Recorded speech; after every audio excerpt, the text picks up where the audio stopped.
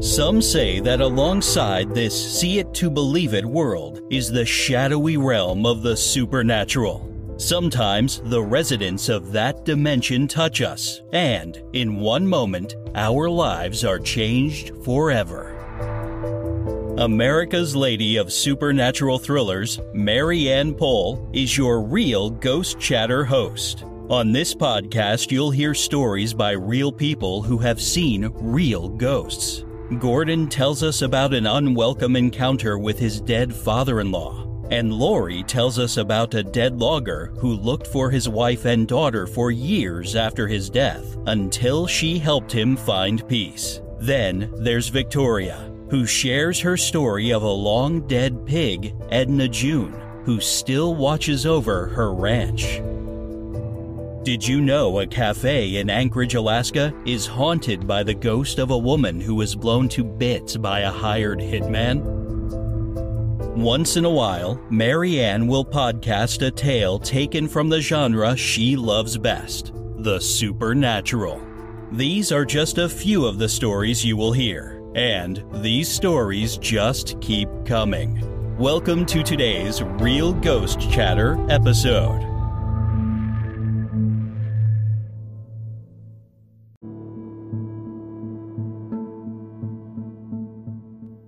I'm Mary Ann Pohl, America's Lady of Supernatural Thrillers, a charter member of Author Masterminds, and your host on Real Ghost Chatter. Today, I'll continue reading from Raven's Cove. If you are at home, grab your favorite drink and settle into your favorite listening spot. If you're on the road, stay safe. In either event, enjoy. Chapter 2, A Man on a Mission. Josiah Williams walked into the sun's warmth and made his way through the crowd still gathered in 2s, 3s, and 4s. They say the body looked like a rag doll, drained of blood, flat as a pancake. Josiah slowed his pace, listening more closely. Purple and black oozing from the eyes. The familiar pain of grief shot from his stomach to his heart. Tears spilled from Josiah's eyes down leathery cheeks. "Oh God, no, not again," he cried. More bits and pieces of conversation bombarded his ears. Josiah became certain the destroyer of his own home and his family so many years before now resided here. Why here, oh God, why now? His strength waned. Josiah sat down on a bench. Behind the bench, a sign read, Cassie's Salon. A 60-ish woman, just coiffed and smelling like salon chemicals, swept out of the salon's glass and wood door. "Cassie never says a bad word about anyone. What a lamb she is, Ransom," the older woman said to a younger woman with cherry Kool-Aid colored hair. "Yes, although sometimes I wonder why she's so good and her life is such a wreck. Husband left her, estranged from her parents. Why would those kind of relationship troubles happen to such a friendly and sweet person? Don't know, it is a shame." Both women continued down Main, their conversation melting into the loud buzz on the street. Josiah knew all things were not as they seemed. "The hidden secrets destroy our souls," he whispered. "Just look at me. Not long ago, or maybe very long ago, I was a drinking, laughing, jovial man who came home to a wife and children every night after relaxing at the local bar. Nice fellow, all my drinking friends said of me." He smirked. They did not know. I sure presented a kind persona to all who knew me. All but my own family, that is. With them, I became as mean-spirited and evil as I pretended to be pleasant and affable to my buddies. The day of my home's destruction, I didn't even go home. Instead, I celebrated my big raise and flirted with Jane, the town's most available young woman. An hour later, the devil paid a visit to my small hometown. Josiah wiped back the angry tears and stood up. What's done is done. Convincing Pastor Lucas would not be easy. It is never easy to speak of the spiritual realm in concrete terms, Josiah thought. Been there, done that, bought the whole outfit. Josiah winced at the sad memory of one of his wife's many sayings. I should know, not very long ago, my view of God and the spiritual world could be described as agnostic at best. My advantage is knowledge. I know Lucas is already fighting a battle with evil, clothing itself as light and a friend of God. But how do I convince him of this fact, Lord? Josiah walked up Main toward Birch and took in the small mom-and-pop shops of Raven's Cove. There stood the all-important general store, which sold everything from bolts to TVs. Through the window, he could see a food aisle on the left. Better check the expiration date, he thought. The library sat across the street, the largest and newest building he had seen so far. It sat at the town's center amid dead-looking birch, mountain ash, and willow trees of late autumn. Knowledge is a pride to this small town, he mused. I wonder if wisdom is as well. Next to the library, almost joined to it, stood the town hall, filling in the rest of the square. Only the library rivaled its ornate architecture.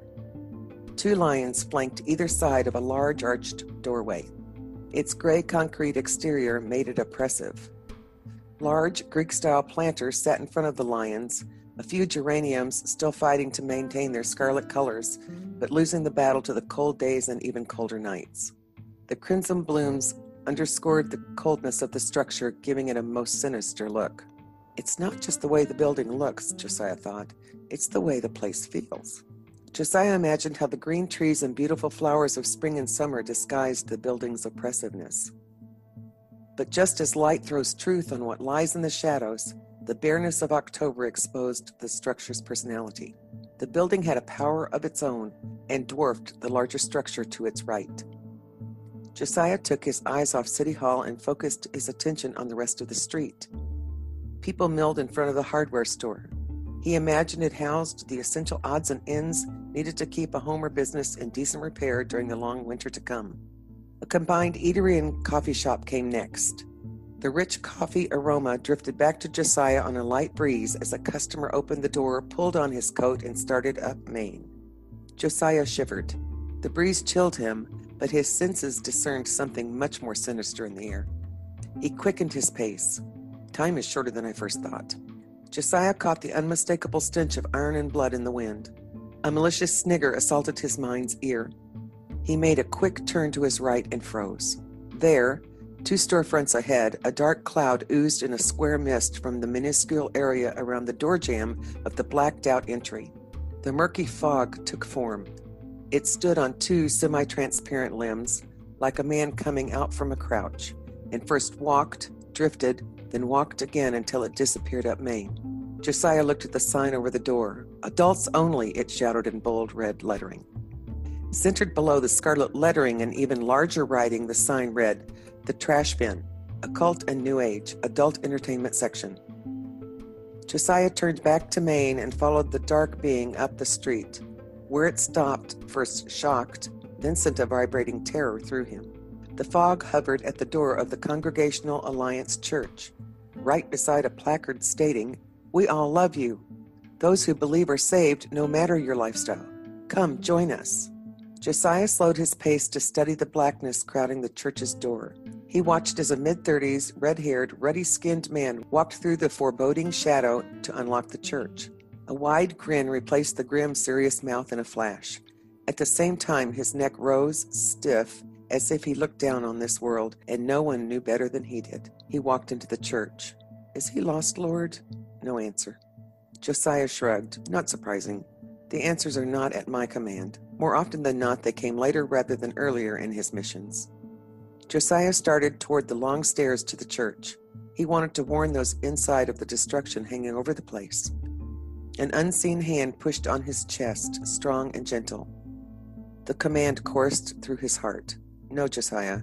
Today, this is not part of your battle. Josiah hesitated and then turned, fighting with every thread of his being to obey. For the 3rd time in a day, tears welled up in his topaz blue eyes, spilling in silence down his weathered-lined cheeks. Memories and emotions flooded his mind.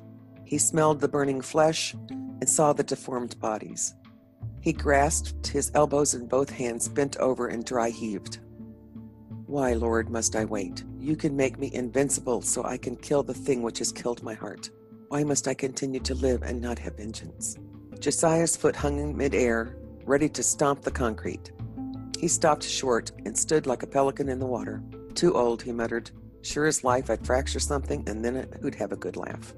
An older body and a youthful mind are always in conflict. I know, Lord, vengeance is thine, he whispered and bowed in reverence to God. Josiah's meeting with Pastor Lucas took on more urgency and he quickened his pace. Uniform white homes with shutters replaced his view of the church building. Little houses on the hillside, he began to sing, remembering the old song about all houses being the same and made of ticky-tacky. The town fell behind. The sidewalk ended, giving way to a rudimentary trail full of dips and holes. He opted for a brush-covered, one-lane gravel road which looked less hazardous than the path. He observed several driveways going nowhere. They sliced into the thick brush and ended 10 feet in. Abandoned hopes or hopes for the future, he wondered aloud. Even in late autumn, the tenacious green grass pushed its way through dry brown leaves. Where no sun warmed it, the surrounding vegetation bent low under the weight of the night's frost. "Did you send me on a wild goose chase, Katrina?" Josiah walked a bit farther. He spotted a small, dirty white structure. He recognized it from his dreams, the dreams directing him to travel to Ravens Cove, so far from his home in what the locals here called the Lower 48. He proceeded up the paint-chipped wooden steps to a porch in similar disrepair. It looked to be about the same size and from the same era as most of the houses in Ravens Cove. What differentiated it from the others were the words over its door. "Let all who enter here enter to find salvation in the truth, the way, and the life, Jesus Christ." Josiah smiled and said a silent prayer for God to go before him so he, Josiah, would speak God's truth to this pastor, this shepherd for the Most High. Chapter 3. Visions and Disbelief. Paul Lucas spent a fitful night, a night full of violent visions and unseen foes. He rose early. May as well get a head start on Sunday's sermon. Hours later, he still stared at a blank computer screen. Nothing. Paul tiptoed from his desk to the closet, aware any movement would alert his resting spouse. Continuing in stealth mode, he sneaked down the stairs, managing to avoid the one which always protested in a tone loud enough to wake the dead. The front door secure, Paul headed down the outdoor steps and arrived at the small church he poured his heart and soul into over the last several months. The Right Reverend Plotno and his quote-unquote elders attacked Paul at every turn. His own congregation started to question the Word of God, and he didn't know why. His shoulders slumped in weariness. Paul prayed, "Precious Jesus, grant me courage. Let my heart be at peace. You told us to give you our burdens. I feel like I have, Lord. So why am I so weary? Am I wrong to have come to Ravens Cove? Did I just imagine you wanted me to be here?" Paul sighed, then continued, "Forgive me, God. I am a sinner and a human. I am dust, and I find comfort in the fact you know it and love me anyway. Help me to do your will, O God. Help me, please." The door squeaked open, reminding Paul of the need to oil it. The morning sun bathed the makeshift pews in golden light. Paul turned toward it and squinted into the brightness. A man who looked to be in his 70s, or then again maybe in his early 50s, walked through the church door, purpose guiding his steps. Josiah held out his hand as he approached Paul. "Reverend Lucas?" "Probably another of the Right Reverend's parishioners sent to discourage and maybe even threaten me." Anger colored Paul's cheeks. He stood rigid, both hands at his sides. "I am Paul Lucas. Not a reverend, but a minister of God," he answered. The Right Reverend Plotno used any instance to remind Paul and others of the fact Paul did not attend seminary. Paul's studies were through a Bible college in his hometown of Missoula, and those studies were by correspondence course. Somehow Plotno found out. "You aren't a real minister," he said. "Correspondence school. You're a fake. People should send you packing." Remembering the Right Reverend's words tore a new hole in Paul's heart. He may be right. Paul's confidence plummeted to a new low. "I should have stayed in Missoula and worked the ranch." Paul focused on the man in front of him. "What can I do for you, Mr. Williams?" Josiah continued to extend his hand. "But please call me Josiah. What can I do for you, Mr. Williams?" Josiah sighed and lowered his hand. "I come on most urgent business. I have been sent to help you." Cynicism replaced shame. "I've heard this before." Erwin Ramstead, a staunch member of the Congregational Alliance, offered Paul a large sum of money to leave Ravens Cove and never return. "To help you with your moving expenses," he'd said. It didn't work then, and it won't work now, Paul thought. "I don't need the kind of help you're offering, Mr. Williams.